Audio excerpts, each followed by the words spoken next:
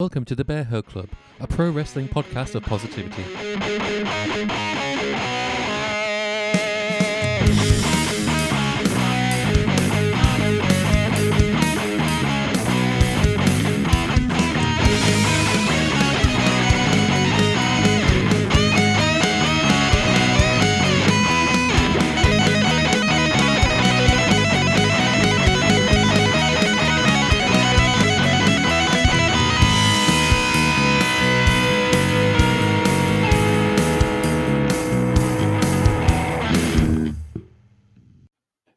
Hello everyone, welcome back to the Bear Hug Club podcast, Thursday Nightport edition this week.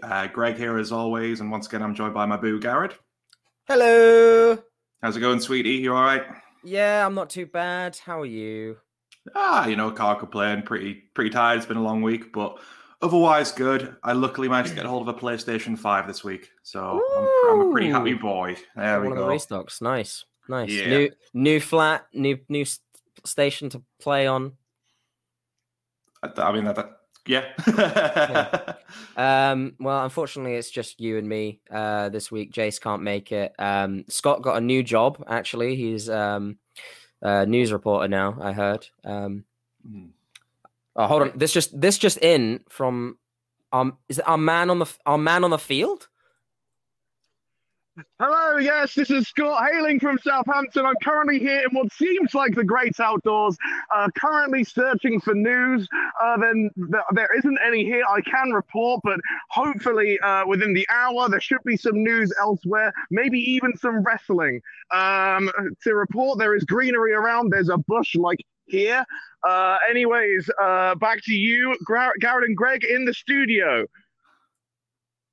Thanks, Scott. Good to see the update there. We'll hope to bring you some more wrestling action live in the field with Scott later on in this episode. Yes, thank you very much, Scott. Anyway, Israel and Palestine. Hello, Scott. I decided to transfer the strawberry for that bit, and I got stung by loads of stinging nettles. So I've learned my lesson not to explore. Our man in the field is down. We probably should have scouted the field before we sent him to one. Yeah. Oh, goddamn, where's the health and safety officers of Bear Hug Club? Where are they? Need the men in hard hats to do the hard work. Where are the men in the lycra jackets? Need some hard men with some hats. Hard men with hats. But yes, welcome to the Bear Hug Club podcast. This week, we're talking about something colourful, right? That's the word. Rainbow. We're getting colour. We are going to get some colour. Yes, this week we are going to be talking about blood in wrestling, in general. Let's start off with a little question. Scott, what blood type are you? I am A positive man. All right. It's good that you're a positive man. Is it bad that I don't know my blood type? No, I have no idea what my blood type is. Yeah, I'd be fucked. It's in my body right now, and that's all I needed to. Yeah, that's all I need it to be. As long as it's not coming out, you don't have to worry. I feel like most people don't know their blood type.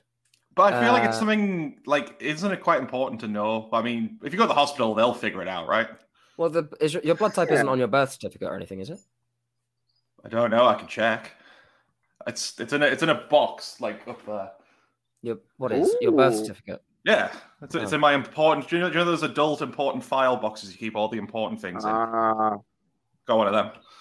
Like comic taxes. Books and D&D books, and I've got nothing else. Oh yeah, all mine are over there. I have. All right, well, look at Scott writes his own.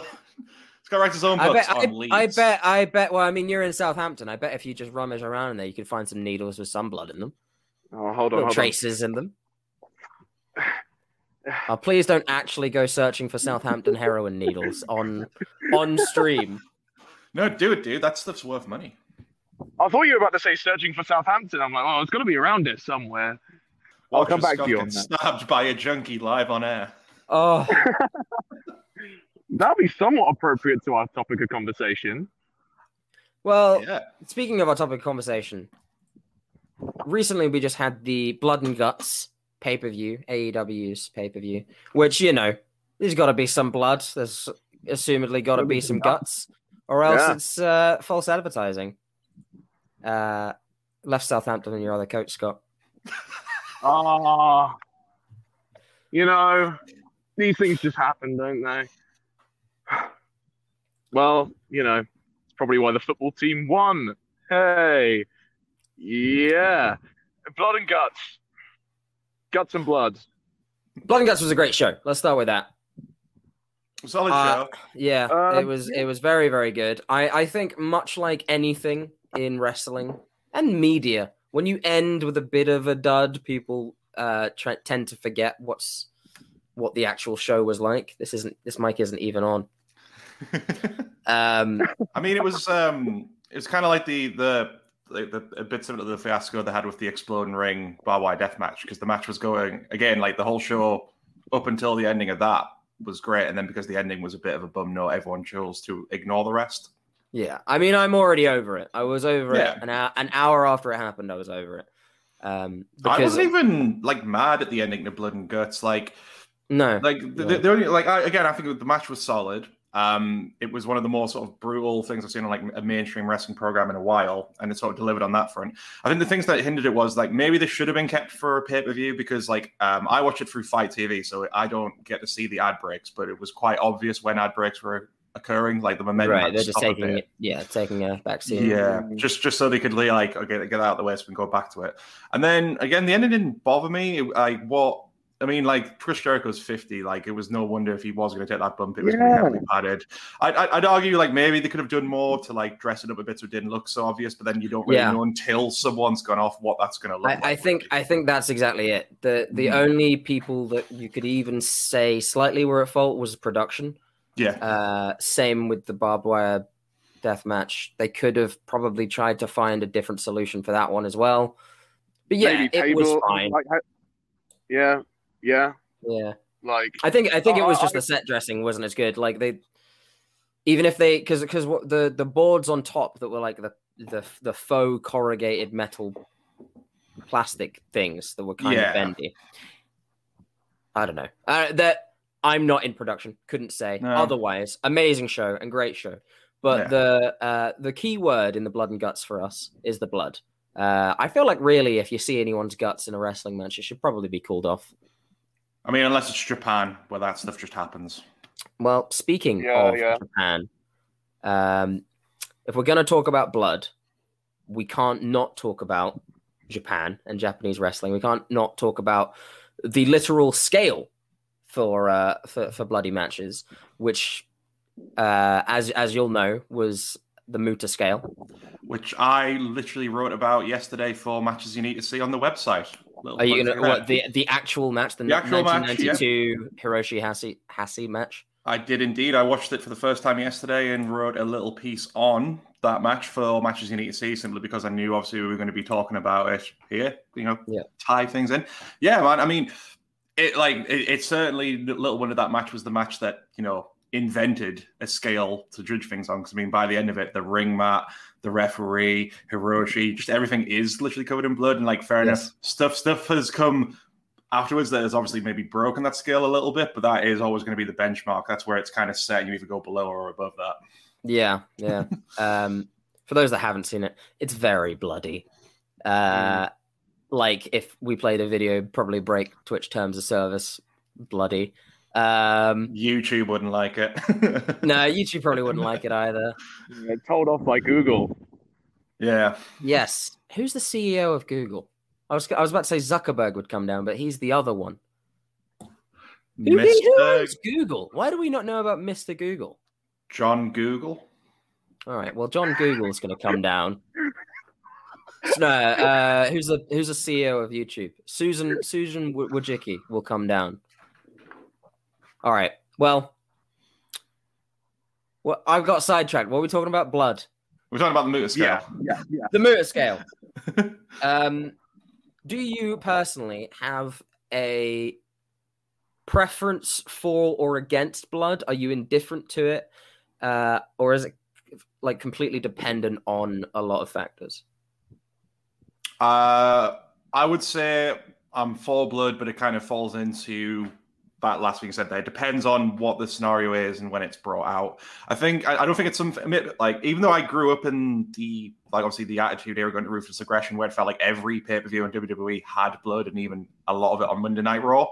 I do like the place right now where places like AEW do it, but it's sparingly. It's typically more used for like a big moment, like when you think stuff along the lines of Britt Baker and Thunder Rosa from the earlier this year and the Lights Out match they had. Blood there was a great way of enhancing it, and in a lot of cases, like people before her, like Becky Lynch and Steve Austin, it can be used to really make a star and prove their grit.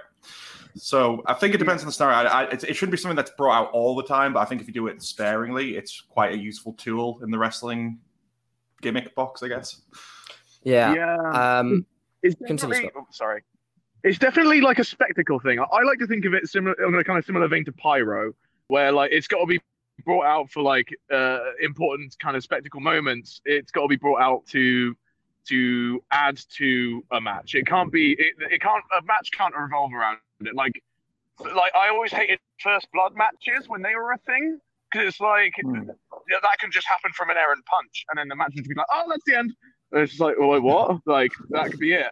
But I think for like a knockdown drag out fight where it's like a real heartfelt rivalry, something like Blood can add to like either a babyface comeback story, or like just to show how tough they are, or how much heart they have. It's a story element, and it shouldn't be treated as like a main gimmick. So speaking of how much heart they have, here is one of the most iconic matches to feature blood in it, also featuring a heart. You see what I did there? Do you see what I did? You saw what I did. Did you see what I did? That was good. That was very good. I mean, we talk about the Iron Man match between Hart and Austin, right? The double turn and whatnot. Do you think that match would have been as big as it is without a visual like that? You know, do you think it would have propelled them even further without that? Honestly, I think you could have still achieved what they were setting out to do even without blood, but I think it's the blood that kind of made it more of an iconic moment, because this was just before we were stepping into the Attitude Era, and so this is where WWE, the product was getting a little bit more edgy, you know, so the blood kind of signifies that as well, but then it just kind of adds to show like Austin's grit at the time of like how much of a badass he was. I think you could get rid of the blood and still achieve the whole double turn thing without it, because it's been done without blood before, but I think it's just that visual of him bleeding, refusing to tap out to the sharpshooter, which most people would tap out to. It just all kind of worked together to create that lasting visual and to kind of like essentially launch Austin as this new megastar. Mm-hmm. Yeah, it made Austin into a credible tough guy, like an incredibly credible tough guy. Phrasing. But yeah, it's all about the visual. Like, not many matches you can get like a picture and be like, that's the match. Like, imagine, say, for instance, the women's tag title match to WrestleMania. There wouldn't be a still from that where I'd be like, I remember that key moment from that match. That's that character making moment. But no, like that one instance of blood probably like saved WWE like butterfly effect style. You know? Yeah. Like if it wasn't for that, then we wouldn't have had the heel Austin 316 and all that stuff. Like, but Austin 316 probably came before. But you know what I mean. Like, the whole all of that heel run, then turning into a baby face, and then having probably one of the best feuds with Vince McMahon. It all stemmed from this essence of credibility that came from probably that one moment. It's again like to go back to the Becky thing. I think again without the blood of that, it wouldn't have been as impactful. Like, fair enough, she was already on her way, yeah. But the fact, I mean, the whole thing was the reason why she looks like such a badass is the fact her nose basically exploded, and she basically acted like it hadn't, and that's kind of what made her well, she's already on her way there, but then that alone, everyone was just like, Becky's just too much of a Well, badass. I don't know, really. If you look back at it, all this was their build up, their completely out of the blue arbitrary build up every year to Survivor Series, which is now a brand v brand thing. Even though there's no rivalry, all the heels and the faces of SmackDown become friends. All the heels and the faces of Raw become friends. And that's what happened. They all just went to the ring and attacked each other, right? They went and attacked Raw. And then just out of nowhere, she got clocked by Nia, right? Yeah. Yeah. Face explodes. And then you end up with a feud that was just, who gives a shit, into the hottest thing in wrestling in years. Yeah. All because you got underscored by that moment and that image. I think it's a credit as well to the wrestlers that know.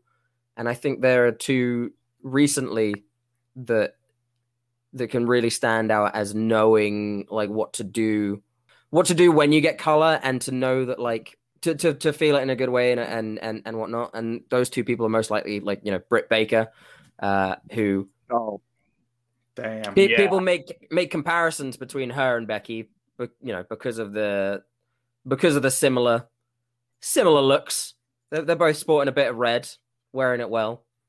And I mean, arguably Britt kind of did it more by the fact of that match. She took like thumbtack spots and all that kind of stuff. Well, that's the thing. It was kind of less spontaneous because she had a brutal match, whereas Becky did just kind of get clocked in the face. Yeah. I remember watching that and just thinking like, wait, where the fuck did the blood come from, kind of thing, like, because there was no, the camera didn't show properly the angle of Nia's punch. Yeah. So the blood almost looked like it came from out of nowhere. So it was initially shocking. It was only as I was going through Twitter after that Raw, was it Raw or SmackDown? One of the two. Raw. I think it was Raw where SmackDown invaded Raw. That's the one. Well, it's only after I saw it on Twitter afterwards that there was an errant Nia Jax punch, and I was just like, "That's fucking dope." Because the like back to the Austin thing with the visual, like the smashed nose, the blood. Artists were depicting it, were painting it, and Becky was like retweeting it and stuff like that. It became like an era-defining picture almost. Yeah, well, it's merch, it's sales, it's eyes, because it's cool as fuck. Becky was then the highest like grossing merch mover, I'm pretty sure at the time, maybe beaten by Reign still. And I'm pretty sure Britt's t-shirt with this image was like top of the charts for like a month on Pro Wrestling Tees. To a lesser extent, this very recently happened. I feel like the match and the feud overshadows this moment. Well, the ending as well kind of overshadowed it as well, because a lot of people, as soon as the ending happened, it's kind of like you were overshadowed by the visual of Jericho going through the cushion. Yeah. When the real visual, you're right, should have been closing, and everyone should have been talking about MJF bloodied and battered, is now MJF is top of the page, top of AEW. Yeah. Top of he's risen to the pinnacle, right? Plus as well, I mean, because obviously a lot of backlash came out about this. I think it was from people that were saying, people from WWE were saying it set wrestling back 30 years, and to be fair, like other people in this match really do bleed like a lot heavier than MJF. I think like Cash Wheeler especially. He really must have went deep with his blading there, and like a lot of people bled heavily. When you can see it getting into his like eyes and stuff, and you're just like, oh god, no! Like, it's rough. I mean, fair play for wrestling a good match still. Like, I can barely see with a fringe in my face, for crying out loud. Yeah, I mean that's another topic. Let's talk about it now. When you bleed, that's your blood that's coming out. Yeah. And it's harder to do things when you're losing blood. There are some wrestlers who have lost quite a lot of blood on the Muta scale, Muta being one of them. Yeah. And I think it might even be a subconscious thing. I mean, obviously we know it consciously, but subconsciously, when you see someone doing this kind of thing and losing a lot of blood, you're like, wow, that's fucking tenacious.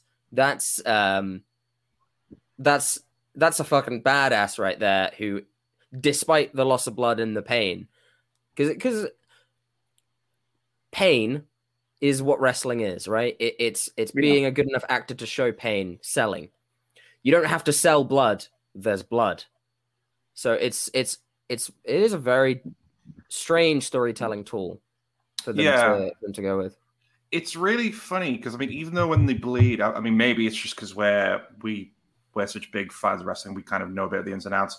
It's rare you'll watch someone bleed now and I feel like they're in too much peril because I'm too used to it. But then there are those handful of examples where it's clear that it's backfired, like the classic one being Eddie Guerrero versus JBL. That was the one example where I watched the blood and went, yeah, that's probably gone very horribly wrong, because I think he basically did pass out when he got backstage, and I think he went into shock because of how badly he'd lost blood. That really broke the mute scale. The last match I remember recently where I was like, that is a bit too much blood, was the Blood Brothers match, which retroactively I believe it was named the Blood Brothers match because of the blood. Cody and Dustin. Cody and Dustin, yeah. Yeah. Shall we take a look and remind ourselves? Just to be clear, he was wearing a red costume at the time. This isn't, but like, you know, it's quite a lot of blood. And the ring was coated. Cody was coated. The whole. It looks like Kane. I'm gonna send you guys. He looks like Kane. The big red machine. So obviously, people who watch this know I do collect wrestling figures, and one of the first ringside exclusives, which is one of the main distributors of wrestling figures, did this 2-pack as an exclusive. I will link it to you in the chat. Yeah, I'll shove it up on screen. 2-pack? Oh, yeah. So it's like a wrestling 2-pack, and it's like rare you'll get wrestling figures where it's like they're covered in blood or like made to look like they've been battle damaged. But this is like one of the first sets in a while to do that. This one, right? Wait for it. Ooh, yeah. Yeah, there you go. Yeah. Wow. Yeah. Honestly, not bloody enough.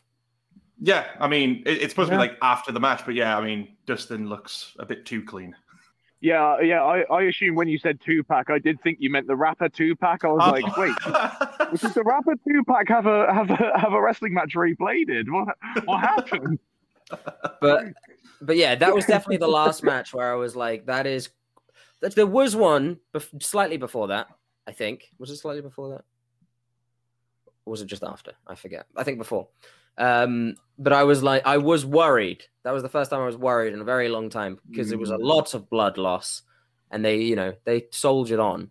I would argue that I think the only reason I found that shocking at the time is, again, because this was a brand new wrestling product that was on mainstream television, and it had been so many years since we'd seen something like that in WWE, which is why I think at the time I was a bit like, whoa, that's like pretty heavy, that. But then I guess that's kind of like, it's sort of set. I mean, that was their first 5-star match as well. So that kind of got them off on the right footing. And I guess in some respects, you can say that's them having the company somewhat built on the old school thing of blood and that kind of grit to wrestling. Anyway, what are you going to say, Scott? As your wave to pass us by? Sorry, Bennett and Brogan had just walked past. So on the opposite scale, though, and it's worth mentioning because it's one of the instances which WWE's current attitude to blood. Sorry, I was lowering the thing. Their current attitude to blood is kind of encapsulated in the Samoa Joe Finn Balor match in NXT. Yeah. About like not. I wouldn't even say that's on the meter scale. Yeah. Because they stopped the match. What was it, like 4 or 5 times, so the referee could start tending to it? And it was open. It's not like he was going to stitch it up there and then. Yeah. And so he just kept coming in and cleaning it up, sending him on his way. And of course, the more he moves around, the more the blood's pumping, and the more the blood pumps up and out of said hole in head. So, like they may as well have just continued. Like, sure, it would have been a little bit bloody, but it's Samoa Joe, for crying out loud. He's meant to be this kind of like tough monster he was even being billed during the whole thing as like, oh, I'm facing the demon and I'm a monster man myself. But like having that referee stuff, even you could even see Samoa Joe getting annoyed, and the crowd also kind of getting it too. Yeah.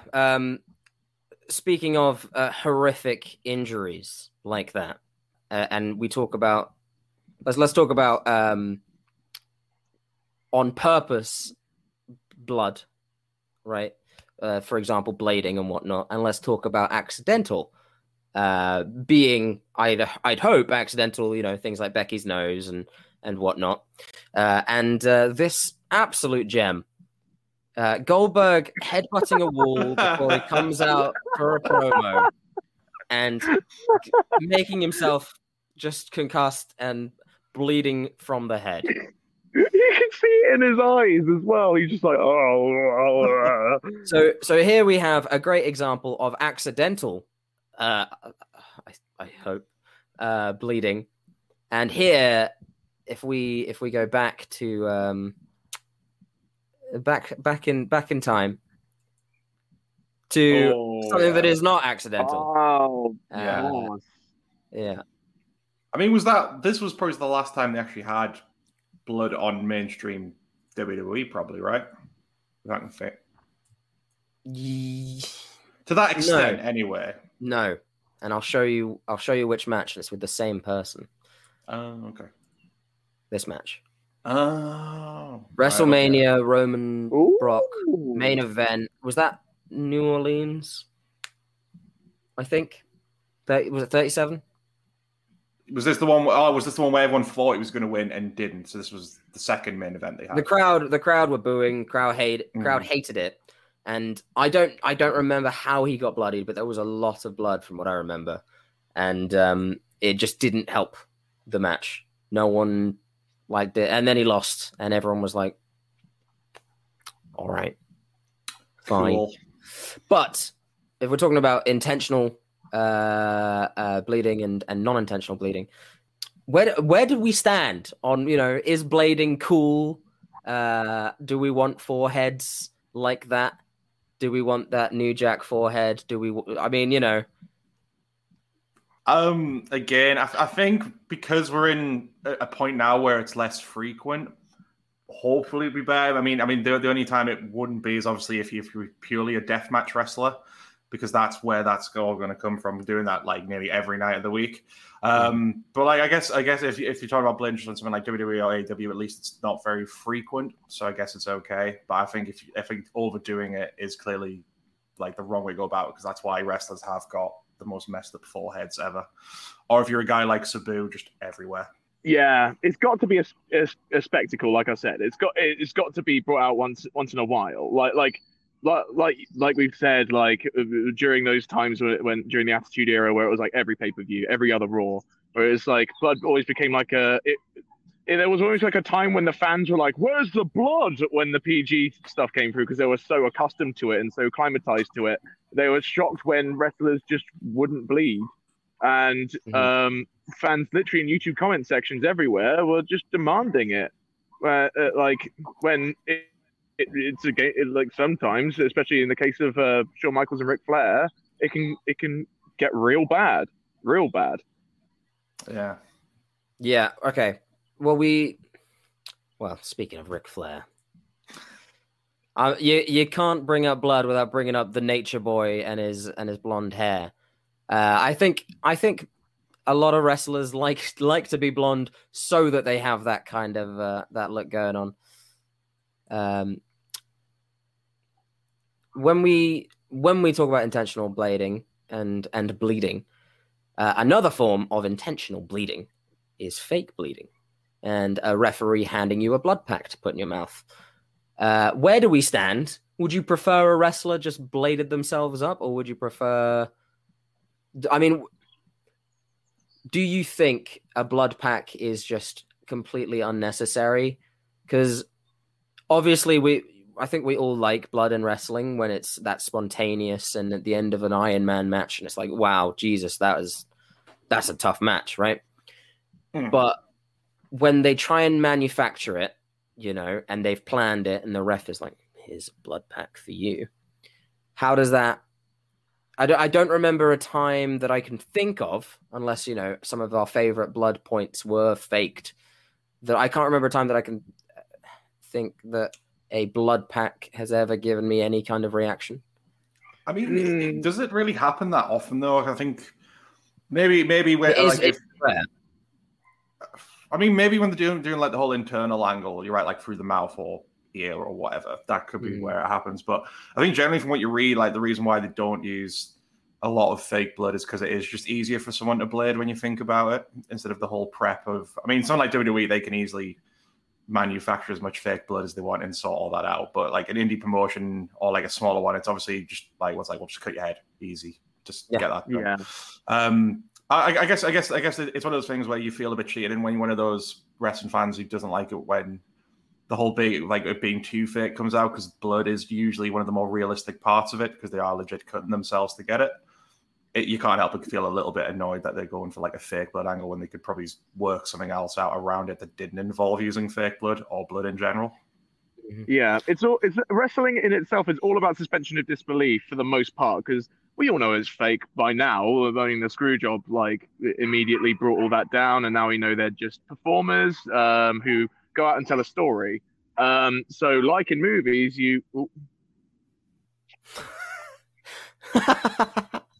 Have we lost like in movies, you go portrait. Oh, I think we've lost our man in the field. All right. Well, I'll remove him for now until he comes back. Until I see him moving down at the bottom. Yeah. I don't know. It's a weird line. Part of me doesn't like blading at all. I'm with you. Like, I think, even though obviously, like we're saying, we grew up in that era where it was everywhere. Like, you'd think we'd be like very blood hungry people, but I'm kind of with you, like sparingly. I mean, obviously, but there's like some promotions that are basically built on it, like something like Combat Zone Wrestling, and even then, it's like they're not as frequent as you would think. It's mainly when they break out Tournament of Death and Cage of Death, because they do actually have some legit wrestling on there. But I'm with you, like when it's on something mainstream like this, like AEW, WWE, I like that it's sparing now. Yeah, agreed. Yeah. Part of me doesn't like that they have a pay-per-view called Blood and Guts. It almost. Well, right, but like an event, right? Like a Bash the Beach type thing. It's to me, it's like saying you have an elimination chamber match, whereas I'd much just prefer a general manager coming out when 6 people are arguing, no matter the time of year, and just going, "You're gonna have an elimination chamber match next week or in a month's time." Yeah. Whereas if I see Blood and Guts, I know there's going to be some blood, possibly some guts. Yeah, no, I'm with you. It's like, again, like I guess sort of the same argument of why WWE shouldn't have pay-per-views named after like Hell in the Cell and TLC. Like, just have the match and make it come out at random points of the year. Like, just be like, oh, Revolution's coming up and there's these 2 factions fighting. Have this match, and then maybe change the name of the match. Like, Blood and Guts was never a good name for a match, because I've been, again, doing more writing for the website for Matches You Need to See. I actually watched some of the original War Games matches, and basically this match is essentially War Games. It's like how it used to be. WWE is the one who's top of the cage. Top of the cage, but at least this time you can actually move your head. Because from War, like if you haven't seen them, go back and watch the original War Games matches. The ceiling is incredibly low, and in '91, Brian Pillman legit got sparked out because a power bomb went wrong because he couldn't get high enough to take it and just got dropped on his neck. It's horrible to look at. So at least this one, they fixed that issue, and I think they could have easily come up with like a much better name, I think, as well. It's solely because they don't have the copyright for War Games, right? Yeah, but they could use the word war and put something else after it, surely. Like, is that going to infringe that much on it? Let's come up with a better name right now. What's a better name for Blood and Guts / War Games? The double ring death cage. The deadly. The Bungalow of Death. Bungalow of Death. That's not bad. C in double, and there's a cage over it. Rumble and Money in the Bank is the only good themed pay-per-view concept. I agree. Rumble, you can't just do whenever. Yeah. Money in the Bank, I agree. But anything that's just like those big spectacle matches, like a Survivor Series themed match, Like, okay, so here's the thing. Like, if you basically over the Money in the Bank, which was obviously made for WrestleMania, if you build a spectacle match and had it as its own pay-per-view to begin with, that's fine, I guess. Mm-hmm. It's just more so when you're taking matches that you already had and then going, well, we could just build a whole pay-per-view around that. That's when it's a bit like, do you need to, though? Because you're still going to have... It's like if TLC comes up, like, every year? But it's like we'll still see TLC matches on other shows sometimes as well. So it's like, what's the point? Yeah, it is very strange. Like, even Hell in the Cell. No. Yeah. It's like it's got its pay-per-view, but then like there was the year when it was at WrestleMania for Taker and Shane. It's like, well, it's lost its magic because we know it's after this. It's coming back in October for 2 matches on the same card. I just got a message from Brogan saying hi. This is Scott. My phone jumped from 60% battery to 0%. Lesson learned. I won't go to the forest anymore. Why did he go to a forest? Why? Why did he think it was good? Why did he go to the forest? We're doing a podcast. And he's like, hi, guys. I'm out in the forest. And wasn't he bigging up the last 2 weeks that he's got better Wi-Fi at his house as well? He just got better Wi-Fi. And he's like, I'm going to go to the forest. Rather than test this out, you know what I'm going to do? I'm going to go out and use my G's. I've got a nice mic. I've got new Wi-Fi. I'm going to go to a forest. Oh, I hate that. I love him so much. This is why we love him, though. This is like the most Scott thing to do. It's on brand. It is very on brand. Yeah. Anyway, back to the matter at hand. We're talking about blood. What's your most, or one of your most iconic moments that is underscored by blood? Ooh, that is a tough one. I'd say generally, and this is kind of an example of why blood works, because again, doing more right for the website. Like I think one of the reasons why it used to be quite a powerful tool is the amount of stars again it's helped make. And I think if you look back at both Cactus Jack versus Triple H and Cactus Jack versus Randy Orton, they're both matches that took people that they wanted to be the next big stars, and because of Mick Foley and his essentially baptism by blood and violence, catapulted them to becoming the main event stars that they would be.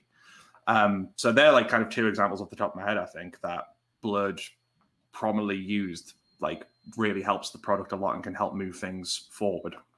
I wonder if there is some kind of a bit of a jump here, but I wonder if there is some kind of psychological study that you could do into the depiction of blood. And I'm sure there is, it just in media in general.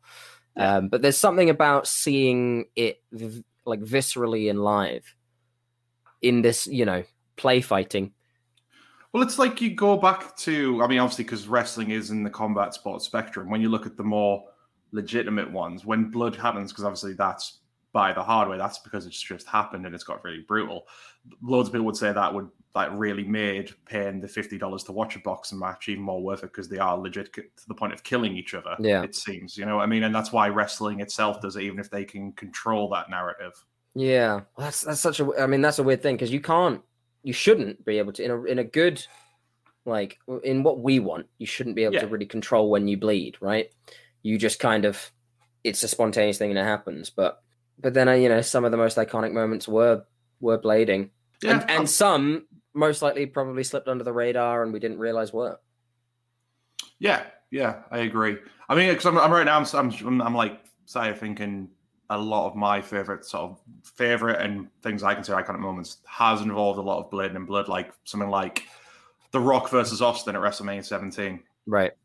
That was quite a bloody ending. Not obviously that high on the minute scale, but enough to make it memorable. But then I think there's equally, you don't always need blood to have like a big moment in wrestling, like something like CM Punk winning at 2011 Money in the Bank. No blood was needed there, and that's like one of the most fondly remembered moments from WWE in recent times. You see, I'm trying to think about, like you're saying, I'm thinking to my favorite wrestlers and if blood involved, and it often is.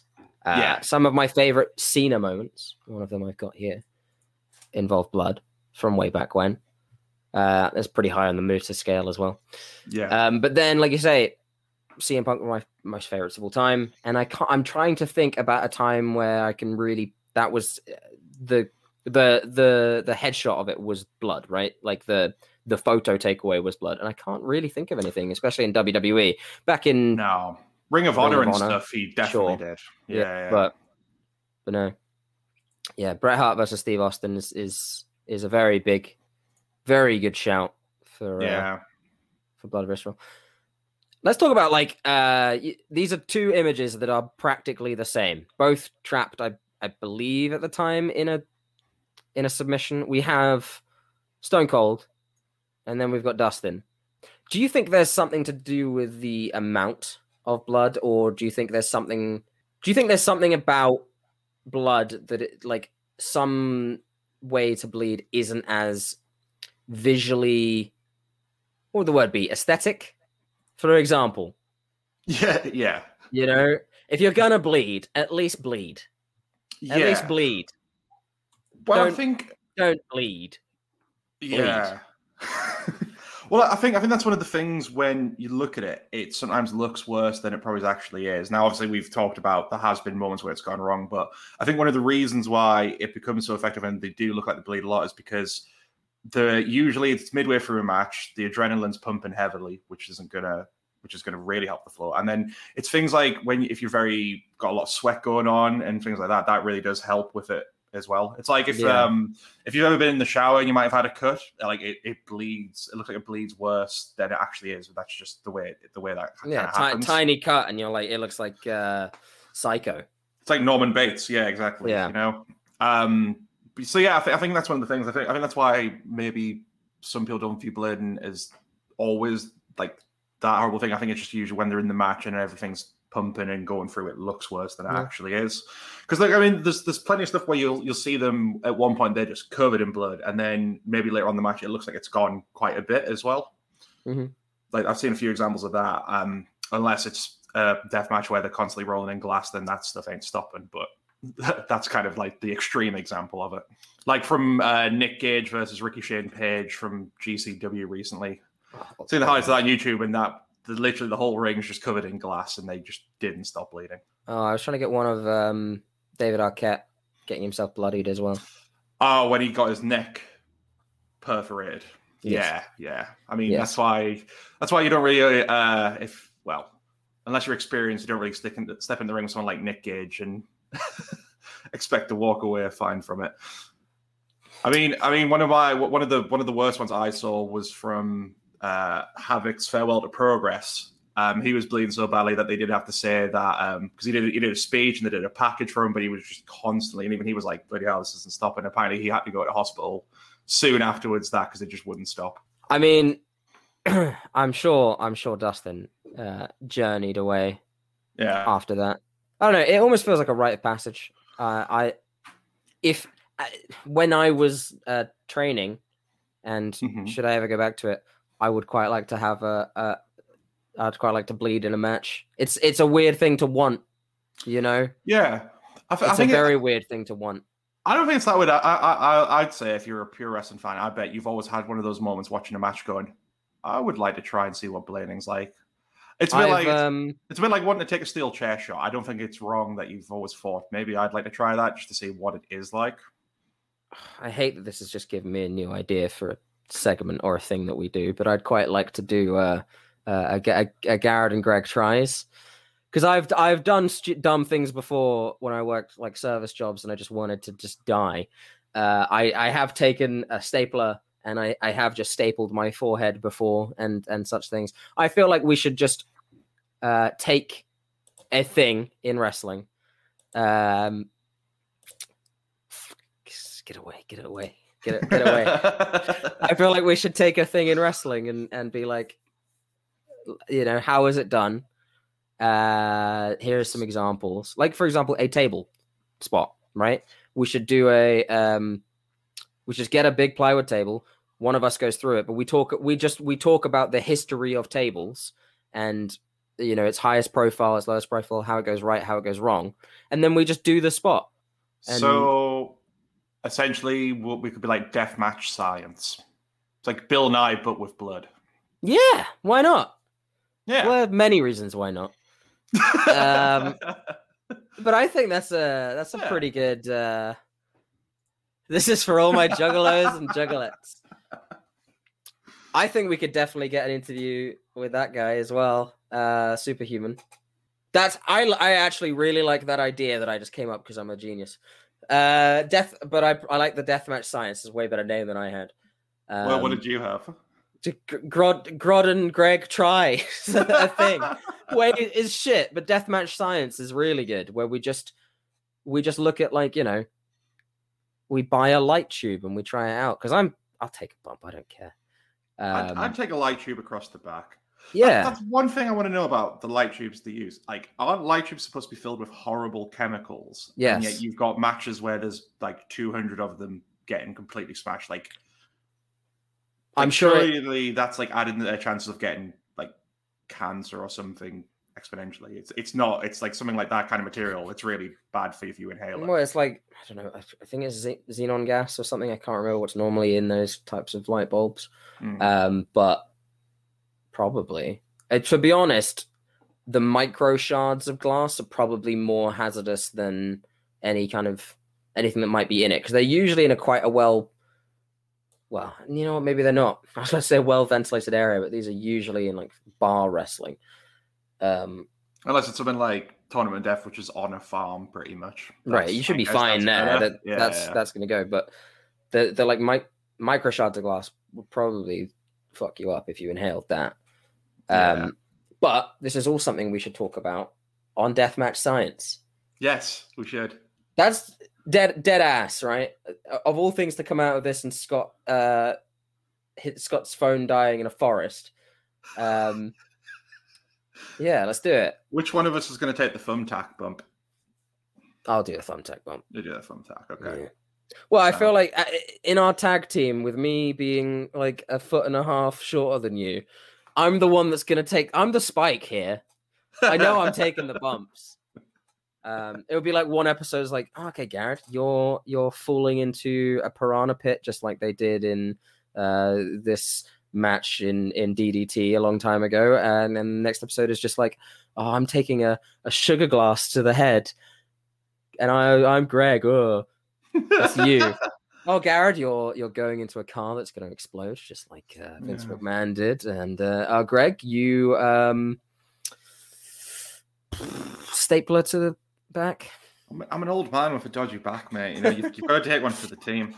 Garrett, so today we've got a plywood board over there. There's just a little bit of barbed wire around it, and then there's C4 underneath. It does look like C4. Okay, yeah, it'll be fine. Don't worry. It's a dud, right? Oh, yeah. I've been told it is. Okay. Well, let me just... Good luck, buddy. And it's my show now. Yes, just me now. So tune in next week just for Greg hosts the Bear Hug Club podcast. I'm the sole survivor, apparently. I was trying to like soot myself up, but it didn't work out in time. I was trying to be comedic. I didn't. I have a marker and it didn't work. What are we doing the outro? Yeah, I mean, is there anything else you'd want to kind of mention on Blood there?